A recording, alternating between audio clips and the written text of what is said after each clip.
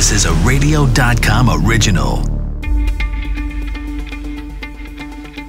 This is Coronavirus Daily World on Pause. I'm Charles Feldman from the KNXRadio.com studios in Los Angeles. And I'm Mike Simpson. And we're here to talk about the coronavirus pandemic. Some concerns growing about the vaccine trial. Some participants reporting side effects like aches and fevers. Is this just all part of the process or signs that things aren't going too well? More and more people are headed back to work. Businesses are starting to open their offices again. But are we rushing things, or is now the time to get back to as much normal as we can? During the pandemic, other health crises have taken a back seat. One in particular, fight against opioid addiction, has come to a halt in a lot of parts of the country, leading to a surge in opioid-related deaths. Entertainment executives, big-name directors, and other Hollywood insiders are making a desperate plea to save movie theaters all across the country. Now, there's a joint effort to demand a bailout from the federal government to save movie theaters, many of which may not survive the pandemic. And pandemic nightmares, they're real. Suite of new studies shows people across the world dreaming about COVID, whether it's about distancing or even catching the virus. And while maybe you have anxiety about these dreams, the nightmares may not be entirely bad for us. Some participants in the Moderna and Pfizer vaccine trials are reporting side effects like fevers, body aches, chills, exhaustion. Now, this comes as Reuters is reporting that the FDA has broadened its investigation of a serious illness in AstraZeneca vaccine study.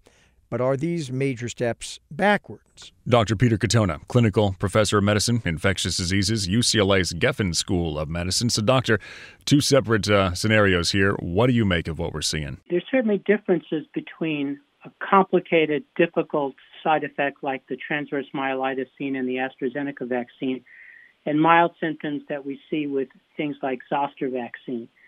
But I would caution, because when we are doing trials, we shouldn't be talking about this. Some patients will get the vaccine, some will get nothing as a control, and we should leave the study go and let it come to its end before we start dealing with these things, because we don't even know which of them were controls, which of them were actually receiving the vaccine in the first place. Well, maybe we shouldn't talk about it, but it's out there now, so we're kind of stuck having to, I'm afraid, having to talk about it. And one of the problems, and I've mentioned this on the show, I don't mention and won't which trial, but I'm in one of the trials, and I didn't get any real reaction, so I don't know what the heck I got. But I know that some people, and some younger people, have gotten some reactions like fevers, things like that.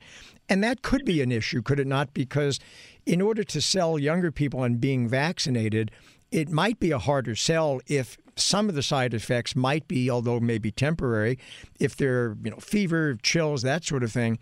And many young people, if not most, are either asymptomatic or get very little in terms of symptoms from the disease. That may make it a hard sell to get them vaccinated. It's a very valid point, and it's equivalent to flu vaccine. There's a lot of people in that same boat who will or will not get flu vaccine for the same reasons. They feel that they're healthy anyway. They might have had a reaction in the past. So it's analogous to that. But I think that our evolving attitudes about vaccine, right now, 3/4 of the population is somewhat skeptical about vaccine. But I think that will change. It will change according to what happens when we start giving it in large numbers to people. It will also change according to what's actually happening with the outbreak at that particular time. Obviously, we'll see what the numbers look like as we move on forward, and things can change. And we heard your caution just a minute ago. But what are the odds that maybe the first dose, if it's a two-doser, that the first dose is no big deal, and then the second one is the one that puts you down for the day, and you're going to take a nap, and then you'll go to work tomorrow? Well, that's been reported by these anecdotal reports that have come out in the press. So, yes, it could happen on the first dose. The first dose could sensitize you a little bit so that you get a bigger reaction the second dose. We had a big problem with dengue vaccine acting as a second dose of a dengue strain, giving you terrible complications. So we are concerned about the second dose, and it'd be ideal to have a one-dose vaccine like the Johnson & Johnson vaccine if possible. Well, and that kind of brings us to the question that, and we've raised it with others on the show as well. I mean, we all kind of talk, and maybe it's, I don't know, maybe a lot of it is just well-founded, but nonetheless wishful thinking. We all kind of talk about when there's going to be a vaccine. But really it's an if, isn't it? Because none of these vaccines, none of the ones that are in phase 3 trials now, do we know for sure work. That's true. We don't, and we don't know how long the immunity will last. And we haven't tested it enough people to find something that may be a significant side effect, so that there's a lot of unknowns. The good news is that we have a half a dozen vaccines that are all in phase 3 trials, and maybe one of them will be good enough that we will evade these issues. Dr. Peter Katona, clinical professor of medicine, infectious diseases, UCLA's Geffen School of Medicine. If you've had to work in the office, store, or construction site through this pandemic, like us, you may have noticed your commute to and from work is getting just a little longer and just a little more congested. It's because more people are going back to work. Offices are starting to open across Southern California, for example, and elsewhere. But are businesses rushing to open too quickly, or is this necessary now because working from home just isn't cutting it in some spots? With us is Andy Challenger, Senior Vice President at the outplacement firm Challenger, Gray & Christmas. So, Andy, we understand why some people want to go back, but are businesses doing what needs to be done to make sure that those who do go back are going to be safe? Yeah, I do think most companies are putting quite a bit of time and effort around making sure their workplaces are safe for people. They've had a long time to prepare, right? In the beginning of the crisis, when businesses hadn't shut all the way down yet, and they were kind of putting in these safety measures ad hoc, just trying to respond to the crisis. I think things were a little bit more scattered and there wasn't good information. But now, 6-7 months into it, companies have had time to put together a really good strategy. What do we know about who's going back and who isn't? I imagine if you've got like a sales floor or something, then you can probably do this from home and do a bunch of Zoom meetings. That's what, we're doing. But if you're one of the creative types, you influencer companies and social media, they all want to be together so they can do that creative juices are flowing thing, whether that works or not. They think that they've got to all be in the room together. Yeah, I think it's kind of company by company right now. Certainly some organizations have realized that many of the roles in their company can be done remotely pretty darn effectively, possibly permanently, but other roles in their organization need people to come together. And there's also just the individual preferences of workers. Not each person is the same, and their household situations aren't all equivalent. So some people are having a hard time when they have to educate their kids and take care of their dogs, and there's chores to be done, have a much harder time being productive, and they appreciate the ability to go back into the office while others are much more comfortable working at home. What kinds of things do companies need to do? I mean, some of the stuff, it seems to me, is pretty easy. They stock up on disinfectants and wipes and things like that to clean surfaces. Some of the stuff, though, is going to require an investment of a lot of money, changing and upgrading air filtration systems, redesigning office space so that people aren't in as much contact. I mean, I can imagine some companies are going to go, whoa, that's a lot of money. We're not going to spend that. Yeah, I think you're certainly seeing some companies say the cost of rebuilding our workspace, especially if we've gone with the trend of the last few years of being more and more open office spaces with many people sharing the same table, or hoteling is a term you hear a lot, where you kind of have a cubby to keep your things and you pick a new space each day. Companies are flocking away from real estate in general, as they've found people can be pretty darn productive at home. Do you think even post-vaccine, there's going to be more of a rotation strategy? And it's not just, I take half days on Fridays, or maybe I work from home Fridays, but maybe it's like 3 days a week you go in and 2 you don't. You stay home at more places. Yeah, I think that's that kind of hybrid model is where more companies are headed in the medium to long term, even as they start to feel like it's safe for people to come into the office.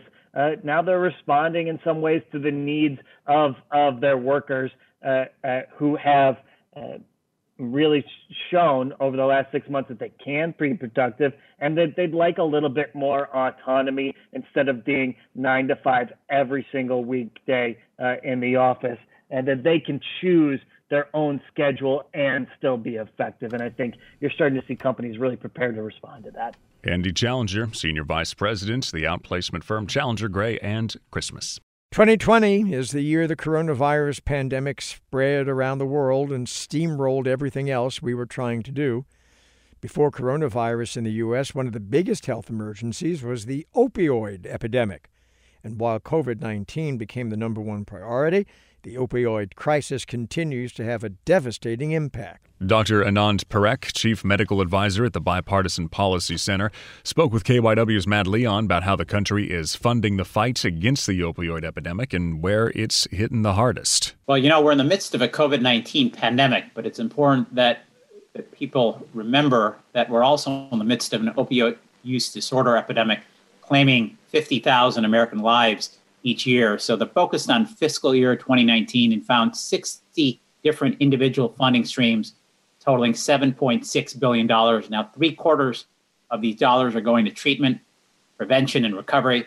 Some of these dollars are also going to interdiction, which is important because illicit fentanyl continues to drive the epidemic. We found that polysubstance use is increasing. That means it's just not opioids, but meth and cocaine altogether. We also found increasing rates of overdose deaths in communities of color.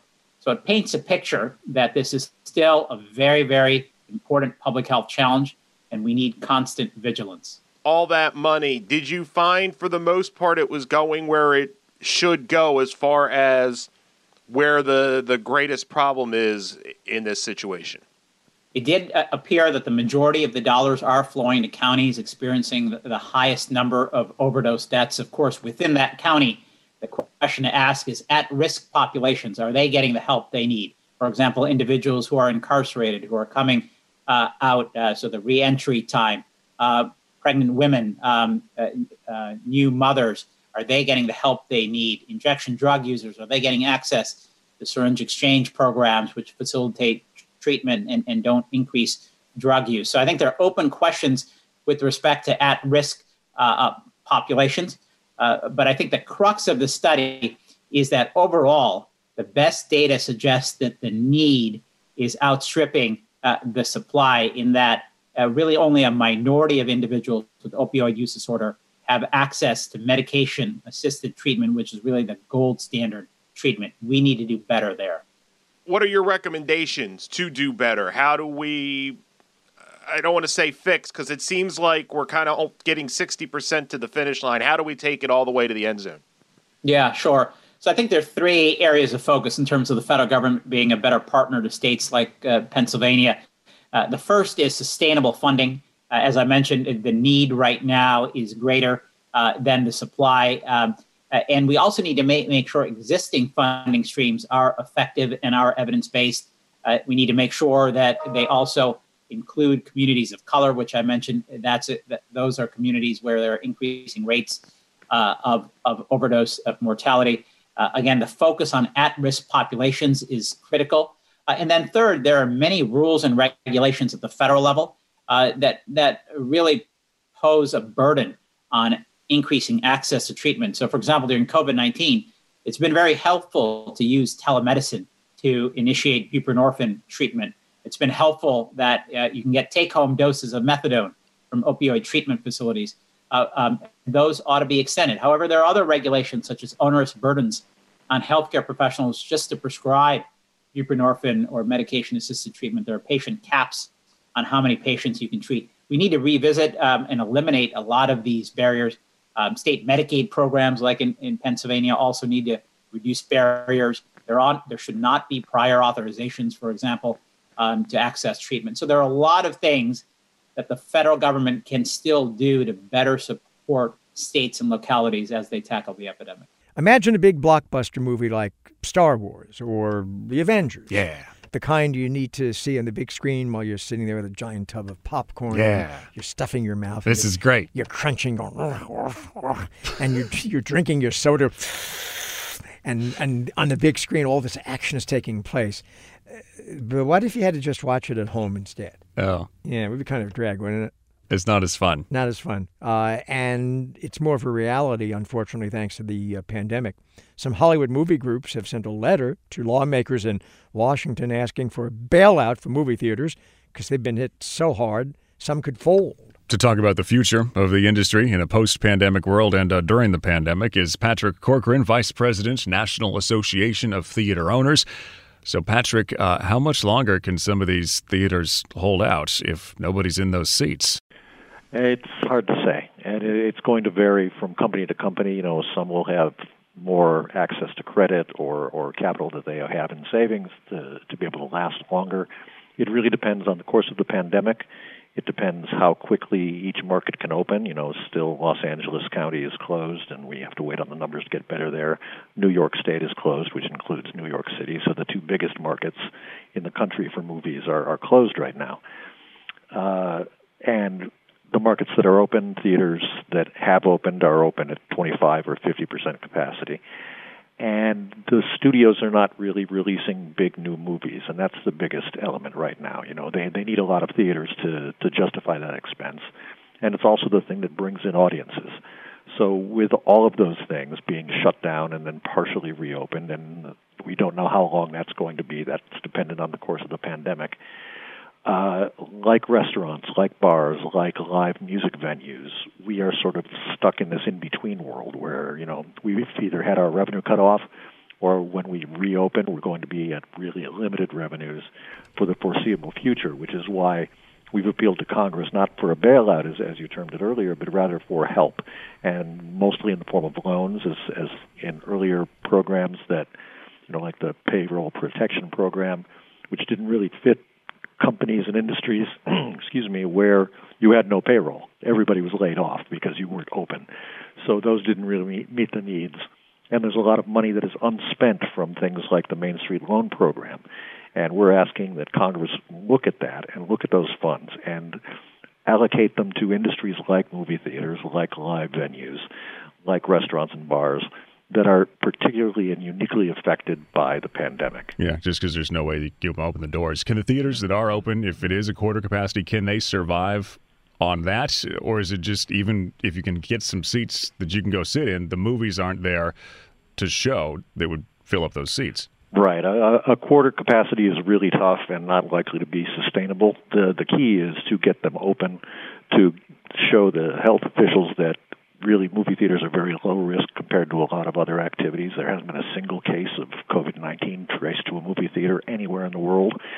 And that we have, safety protocols in place that we've put out across the country called Cinema Safe, which calls for mandatory mask wearing for patrons and for staff, enhanced ventilation and filtration, constant cleaning, distancing between seats, and distancing within the common areas. And with these things, I think we can operate safely and probably at higher capacity than the 25%. 50% is probably more likely. And as we get experience with this and as numbers go down, we can operate at higher capacities. But until we're at a certain level, the studios are not going to feel comfortable releasing those big movies. Audiences aren't going to pay attention. Most people actually don't know that movie theaters are open, even if it's in areas where they are open. They don't know for the most part. And they're not aware of the safety protocols because they're not aware that movies are out because there aren't any big movies out. Right. So all those things have to fit together. And we depend on the advertising. Pat, but let me ask you something. You took issue with the characterization of bailout, but let me explore that briefly with you because some of the loans under the first and who knows, maybe the only stimulus packages that were given out because of the pandemic did not require payback if certain conditions are met. Is that the kind of loans that theater owners are looking for? In some cases not. It's really going to depend on the structure of those loans. The ones where, the requirements for forgivability had to do with a certain percentage of it going to payroll. And again, we had no payroll, so it wasn't really useful to most of our members. But most are looking for a loan. It's kind of a bridge to get them to that place where we could operate normally, because this, before the pandemic, was a solid, productive business, was responsible, our industry alone, for about 150,000 jobs across the country.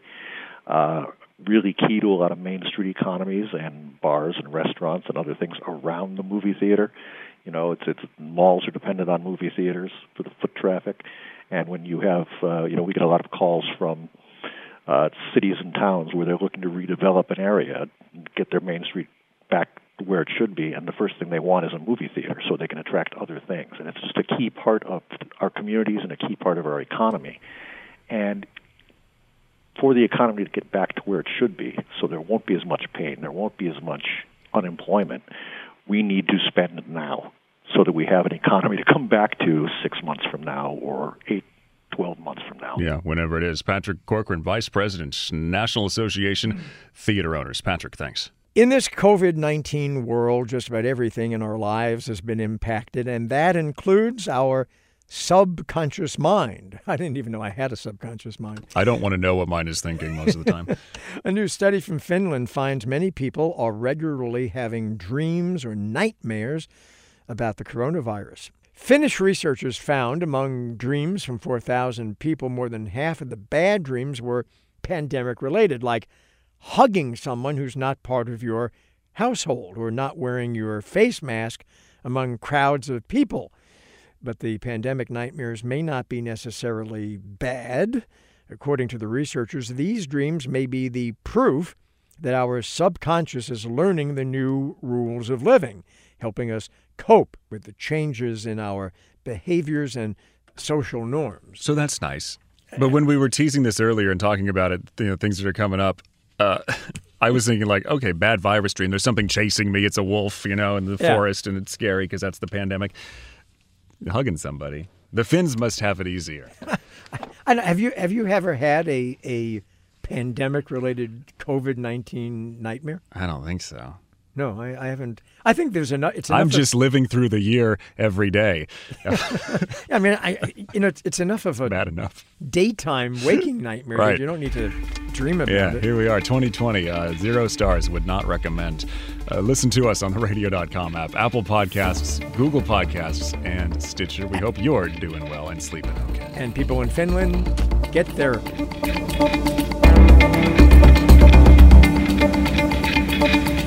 Thank you.